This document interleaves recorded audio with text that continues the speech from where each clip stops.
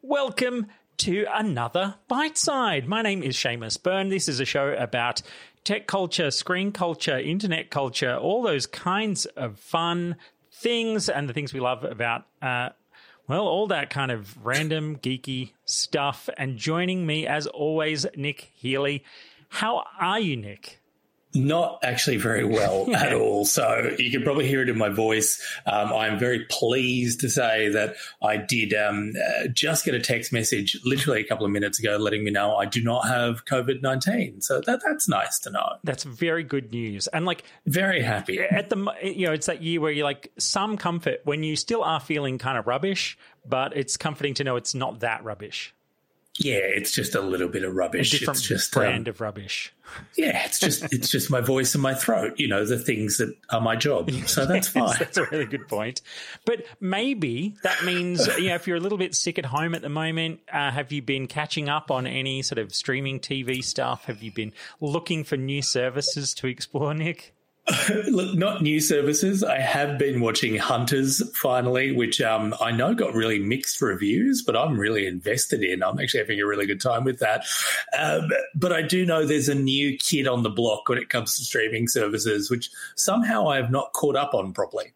Yeah, so Foxtel has made its latest foray into, and latest is important here because boy have they tinkered a lot with streaming services over the past decade, I guess, thereabouts. But Foxtel has launched Binge, the new Australian service from Foxtel, specialising in all their TV and movies in the way that Kayo, Kayo, was its kind of sports specialty service for people to subscribe to as its own thing.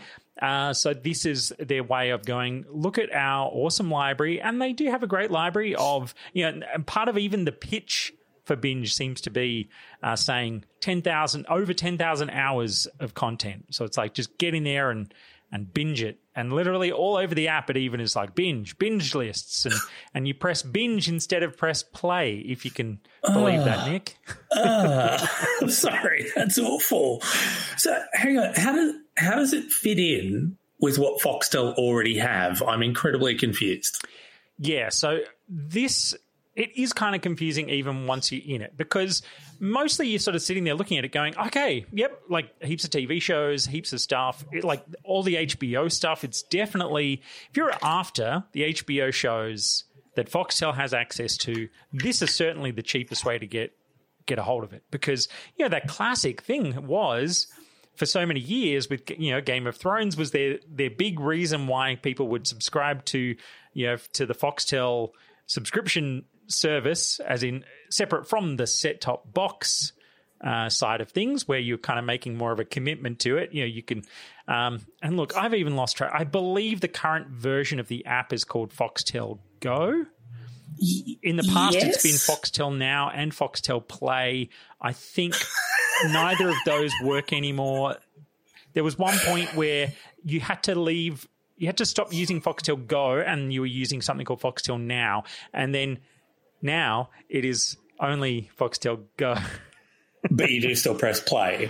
But on Foxtel Go, you do still press play. Foxtel Play still works on my Sony TV because they still support that old app. And that is a super appreciated thing from my perspective. That is actually good. So many services will happily go, yeah, this one's a few years old. We don't support that platform anymore. Stiff shit.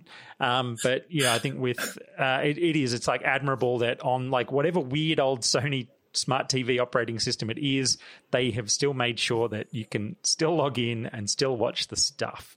But that's a bit of an aside. But it's not really, because this is the kind of problem really is you go into the Foxtel service, whichever version it is you kind of happen to have, and it isn't all that clear what you're not getting compared to the main service. But one of the big things that I've heard sort of coming out is that some of the Foxtel original programming, so shows like Wentworth, which do have a big following, apparently they will kind of air first on full Foxtel. before they will then be released to binge. And it really kind of feels like they're in that place of not wanting to fully commit to this idea that in the long term, you're going to have to accept that people paying, $15 a month is the ballpark of revenue that you're going to be getting, because in the end, they're just going to not, keep throwing $50 a month at you or whatever it is for the kind of the top line Foxtel. $50 is a huge amount of money. I just want to make that really, really clear. Like, I'm dialing it in to kind of just try to remember. Yeah, $59 a month on a 12-month plan. No setup costs. That's all the sports. That's all the kind of shows. It says kind of slash normally. I don't know if it's like a normally $86 a month. Or wait, explore other bundles. Okay, wait. So, yeah, Platinum Plus is still $99 a month. And that gets you all the Foxtel channels, all the sports channels, all the movie channels, all the kids channels, blah, blah, blah, blah, blah. So all the channels, $99 a month. Entry point is like $49 a month just for channels, because then there's $59 a month if you want the movie channels and in HD and kids and included Netflix. And so they've even got versions now where you can pay and get Netflix included. I just want to say this, and I'm saying this as a man in his late 40s. Foxtel in that way has always felt like something someone's dad has. Like you're around at someone's house and you're like, oh, your dad's got Foxtel. Wow. And you flick through because it's not something you'd ever get for yourself. It still feels like the dad TV because there's no way anyone's going to spend $100. I'm not going to spend $100. You are a dad. You're not spending $100 on Foxtel, are you? I mean, I used to. Once upon a time. Back when it was you had to have the set-top box. And it really was before there was streaming TV, right? So it was that idea of going, well, I'll pay I think it was like $110 a month. And it was for all the channels and all the movies and all the sport. And I think it included like 2 movie rentals per month and bits and pieces like that. But it was at the time when it was probably right around that time, actually, when we had our first kid and we were kind of living out in the hills in Sydney. And it was like, this is just our way to, relax as parents when there's a kid, who is in the house but is, still just a tiny toddler or, baby at that point. But, once we moved out of that house, we just never went down that path again. Look, and of course, it's worth noting that for a long time there in the age of terrestrial TV, Foxtel offered perfect free-to-air TV reception, which you couldn't get in a lot of places. Yeah, that was huge, and that was definitely. I can't remember. Yeah, that was a big draw card. That was huge. Yeah, this isn't, unless I'm forgetting, this isn't Foxtel's first crack at something like this. I mean, you and I were around for the launch of Presto. Absolutely, and this is kind of the weirdest part of it all was. Presto it felt like exactly what this is. And it just, I kind of feel bad for the people who were involved with launching Presto back at the time because it was a good service. They even had some show, like Mr. Robot, I guess, as a classic, it launched only on Presto. It launched on Presto before it aired on the main Foxtel service. So they kind of threw something at it to give it its own little kind of tentpole.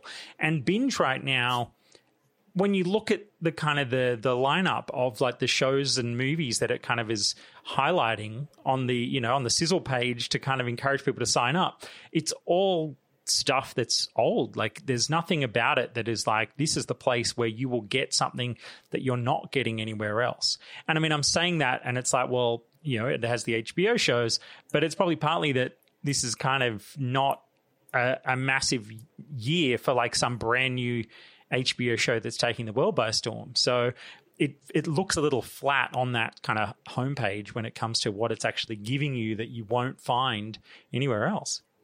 Look, from memory, Presto also launched, and this is quite a few years ago, at $20 a month, which is way too much money, just way too much money for what was on offer. But this is... On some level, I want to say this is actually very clever because basically Foxtel is saying, here's stuff we've already got. We're just going to ask a bunch of people who don't already have it to spend $10 a month. Yeah. On another side of it, I don't know. I feel like if they'd launched this 2 months ago, this might have been better, but we're coming out of lockdown in a bunch of states now, and I'm not sure that this is exactly what people are looking for. My voice is going, and I do apologise. Yeah, I was going to say, take a drink of water while I say some random stuff. But yeah, look, I feel like there's definitely kind of a big question here around even the kind of the quality of the service, because I think there is a really important question here around, you know, when we sign up to things, often it's because we're like, well, this solves my problem. This is going to have the shows I want.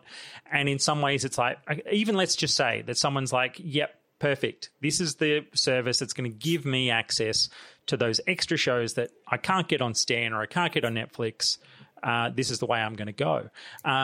My initial experiences with it have really kind of pointed to the idea that the app, at least on Apple TV, it's like it feels undercooked, just in the sense that it looks pretty, but I've run into problems where I get stuck in a menu screen and it's like just somehow I've pressed the wrong direction and that's made the cursor fail. And you're like, how have they not tested this in a way that would make this come up? And so I've had to like force quit that, you know, app on Apple TV and then come back into it.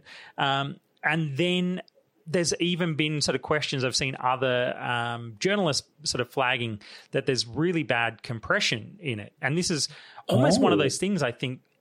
It's almost like when we talk about NBN quality of service and kind of knowing what you're going to get depending on where you live, or rather like the CVC type stuff is probably a better example where, you know, every service provider should almost have to say publicly, what their ratio is so that you can then get a sense of how well you're being looked after by that operator. In this case, in their details, it says that they deliver HD streams at about 3 to 4 megabits, which is like pretty tight compared to what sort of some higher kind of, other services might deliver out at. And, one example was someone who was looking at some of the really dark scenes in the Battle for Winterfell from the last season of Game of Thrones, where you can see, you know, those horrible gradations where kind of colors jump from one color to the next in a badly compressed, sort of fine gradient section of a screen. You're pointing out just things like that where you go, this is not what you want if you're wanting to experience some of those really cinematic TV shows, or even things like I had a quick look at some myself and compared Frozen Planet, the BBC doco series, between Binge and the exact same show on Stan, and I could really see that the Stan version had a much better quality. Now, it's partly maybe that Stan on its highest plan, I think, does do 4K, whereas this is very much only doing HD, but like that's something that somebody won't necessarily think about all that much. But when they're sitting there watching it, they're going to notice that it looks rubbish. Oh boy, they're going to notice. And look, just going back to the app, Foxtel apps have traditionally had absolutely infuriating interfaces, just absolutely wild, from keyboards that are for no apparent reason in alphabetical order if you need to try and find something on a console version of the app, to I remember once on a tablet having to click 6 times before I was able to watch the episode I wanted to watch. Oh, yeah. They are just utterly infuriating. I'm not shocked that this one feels half-baked. Actually, that's a good point. The main thing that we still watch on the kind of the main Foxtel service, the app, is John Oliver, Last Week Tonight. And it's like, it's kind of crazy that that's a thing that you keep subscribing for. But it's great. But there's always that first click problem where you kind of pick the show and then for some reason it will offer you the episode from either the very start of this year's season or it will kind of just show you one from a couple of weeks ago.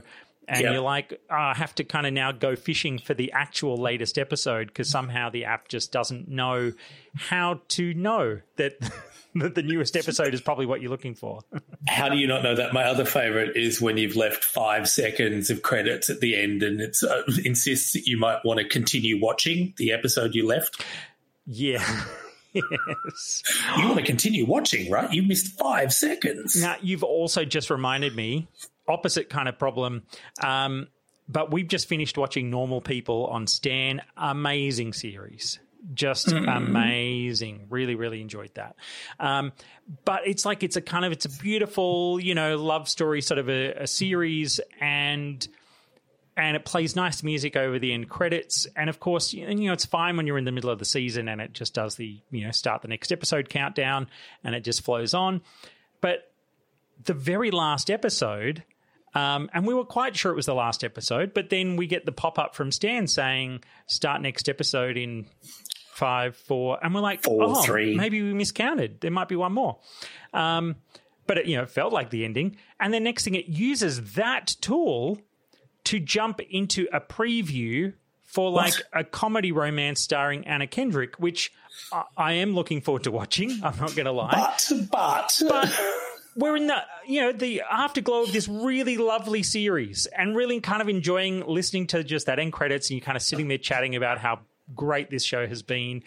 And it just kind of cuts you off to throw this ad at you. And it's like, that is not what the thing said. It said it was going to play the next episode. This is actually a horrible joke you've played on us and kind of ruined that feeling at the end of a series. All right. While we're talking about this, and boy, we're getting off track now, but I think this is just things we've been worrying about while in lockdown. 10 seconds, next episode plays in 10 seconds, is too short for me to go, but wait, and then to find the remote. Sometimes you just want a little bit longer. Yeah. Amazon, though, is 75 seconds. I'm like, ain't nobody got time for that. That's well over a minute. Just get me somewhere in between. Like, how is it either 10 or over a minute and a half? Just pick it. Pick it. That's a really good point. And you're right, because the 10 seconds does make you scramble for the remote. Like, you are sitting there and suddenly, and it sort of gives you that nervous tension that you're not going to get there in time. Almost like putting in your code on on like two-factor authentication where you're like, oh, the countdown is coming. But I'm only halfway through this 15-digit code. So I'm totally with you. I think, what do you think? 15 seconds? 20 seconds? 20. Give me 20. 20 is fine. And because, again, it feels like even if, it's going to cut off the credits, but it's not a crazy amount of time. And it lets you kind of have that kind of lingering moment at least a little bit, or to casually and comfortably get the remote to tell it to shut up. All right, one more sidetrack here, because it's another one that I've been fighting on my Apple TV, is that YouTube, at the end of a video... And because, of course, YouTube videos don't have credits. And so usually, there's a gag right to the end if it's a kind of funny gag video, whatever it might be. But it does that thing where it pops up like some other suggested video that you might want to watch. And it pops it like over the thing that you haven't finished watching yet. And it's just completely obnoxious. And there's no obvious button to press, because if you kind of press like the menu button, it's just going to quit all of YouTube. So you're like, I don't want to quit the damn app. I just want to tell that stupid box to get the hell out of my way so I can finish watching the damn video. It's all I was asking for. Yeah, look, these could go on and on and on, and maybe we'll just give one a nice one. I still think that when you were trying to log on to Stan on a smart TV or a tablet app, it has the best way of doing that out of any of the services. So thank you, Stan. You have made that incredibly easy for everybody. What's it do? Oh, it says just go to this URL. So on your phone, you just type in the URL, you type in the code that the screen's displaying nice. And it logs you all in. Yeah, all that's done. Good. Yep, that is so simple, so nice. Cool. Rather than trying to muck around and blah, blah, blah, blah, blah. Let's move on to something else that everyone finds infuriating and talk a little bit about Twitter. Have you seen their new Find the Facts feature? Yes. And look, it may be... I don't know if it's the first time they've used it anywhere. I don't think it necessarily is, but it is the first time they've applied it to Donald Trump. And so it's a big one. We're seeing it now. It is all part of Twitter deciding that it had to counteract some of the misinformation that is being pushed around. I know 5G and COVID-19 information were the big ones they wanted to counteract. But about 15 hours ago, Donald Trump started talking about how mail-in ballots are going to be fraudulent. And underneath that tweet, you'll see a little blue exclamation mark in a circle and the words, "Get the facts about mail-in ballots." If you click through to that, it's a bit of a rundown in a Twitter moment format about how actually there's not a lot of voter fraud that's been seen ever in mail-in ballots. it is an attempt to counteract some of the misinformation, as I said, but I've got a bit of a problem with it in that I think it is yet again Twitter going a bit too mealy-mouthed, a bit too centrist. Now, just looking at the tweet from Donald Trump, get the facts about mail-in ballots doesn't suggest to me that what he is saying is incorrect. Yeah. In fact, if anything, it looks like you could get more facts. It is not, to me, implying strongly enough that what is being delivered here is counterfactual, is incorrect. I think this could genuinely go a lot harder than that. Now, obviously, he's losing his, you already said the word once, so I'm going to say it, he's losing his shit over this. He's suggesting that somehow this little kind of blue URL link is taking away his right to free speech, which I find hilarious. Yeah. I don't think it goes far enough. I think it's another scenario where I could almost have a little bit of empathy for Twitter at the moment because, once again, they're damned if they do, damned if they don't. But I don't know. You've seen it. What did you think when you saw it? Yeah, my issue is definitely the language that they've used because, my real issue really is that this is 5, 6, 7 years too late for this kind of a thing. Yes. It would have been sort of vastly easier to be in front of this kind of an issue and to be, putting this kind of, contested information link onto problem tweets a long time ago. And so, of course, this means what is the smallest of baby steps to simply put an exclamation mark and use the phrase "get the facts." And then, yes, if you click it, then you will kind of see some stuff that basically, the phrase is, Trump makes unsubstantiated claim that mail-in ballots will lead to voter fraud. Some bullet points basically saying that he falsely claimed that mail-in ballots would lead to a rigged election, falsely claimed that California will send blah, blah, blah. So, there's it kind of starts using the word false on the next link, but even something that flags it is contested or some kind of a word that points out that there is a problem. But exactly like you said, that the idea of get the facts could happily, in that way that people just read the headline and scroll past all sorts of things on social media, that people could easily read that to mean what they want it to mean if they are on Trump's side in all things.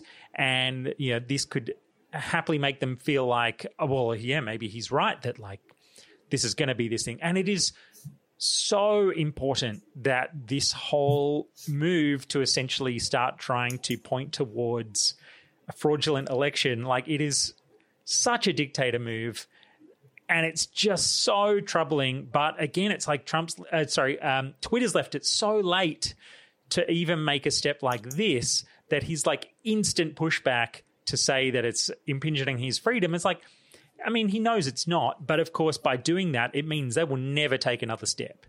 This is as much as they will ever do because they just want to avoid getting in trouble. And it's this whole kind of Silicon Valley social media thing where it's he's currently even been talking about creating, some kind of, inquiry into, right-wing censorship on social media. It's they've been trying to do so much to tiptoe around all of these issues for so long. And it's as if it's ever going to help them avoid being lambasted in these sorts of ways. I don't know what Twitter does in research. Do we just shut Twitter down? Is that our only option? I don't know. We are human. We are going to find ways on any platform, on any tool, for misusing it, for using it the wrong way, for using it for venal and self-concerned interests. That's just how we operate as a species and as a society. I just wish they'd gone a little harder now more than ever. I don't know. I don't have a great answer for this. I feel like one of the biggest things that they could do would be, seriously, a lot like what Instagram has done, right?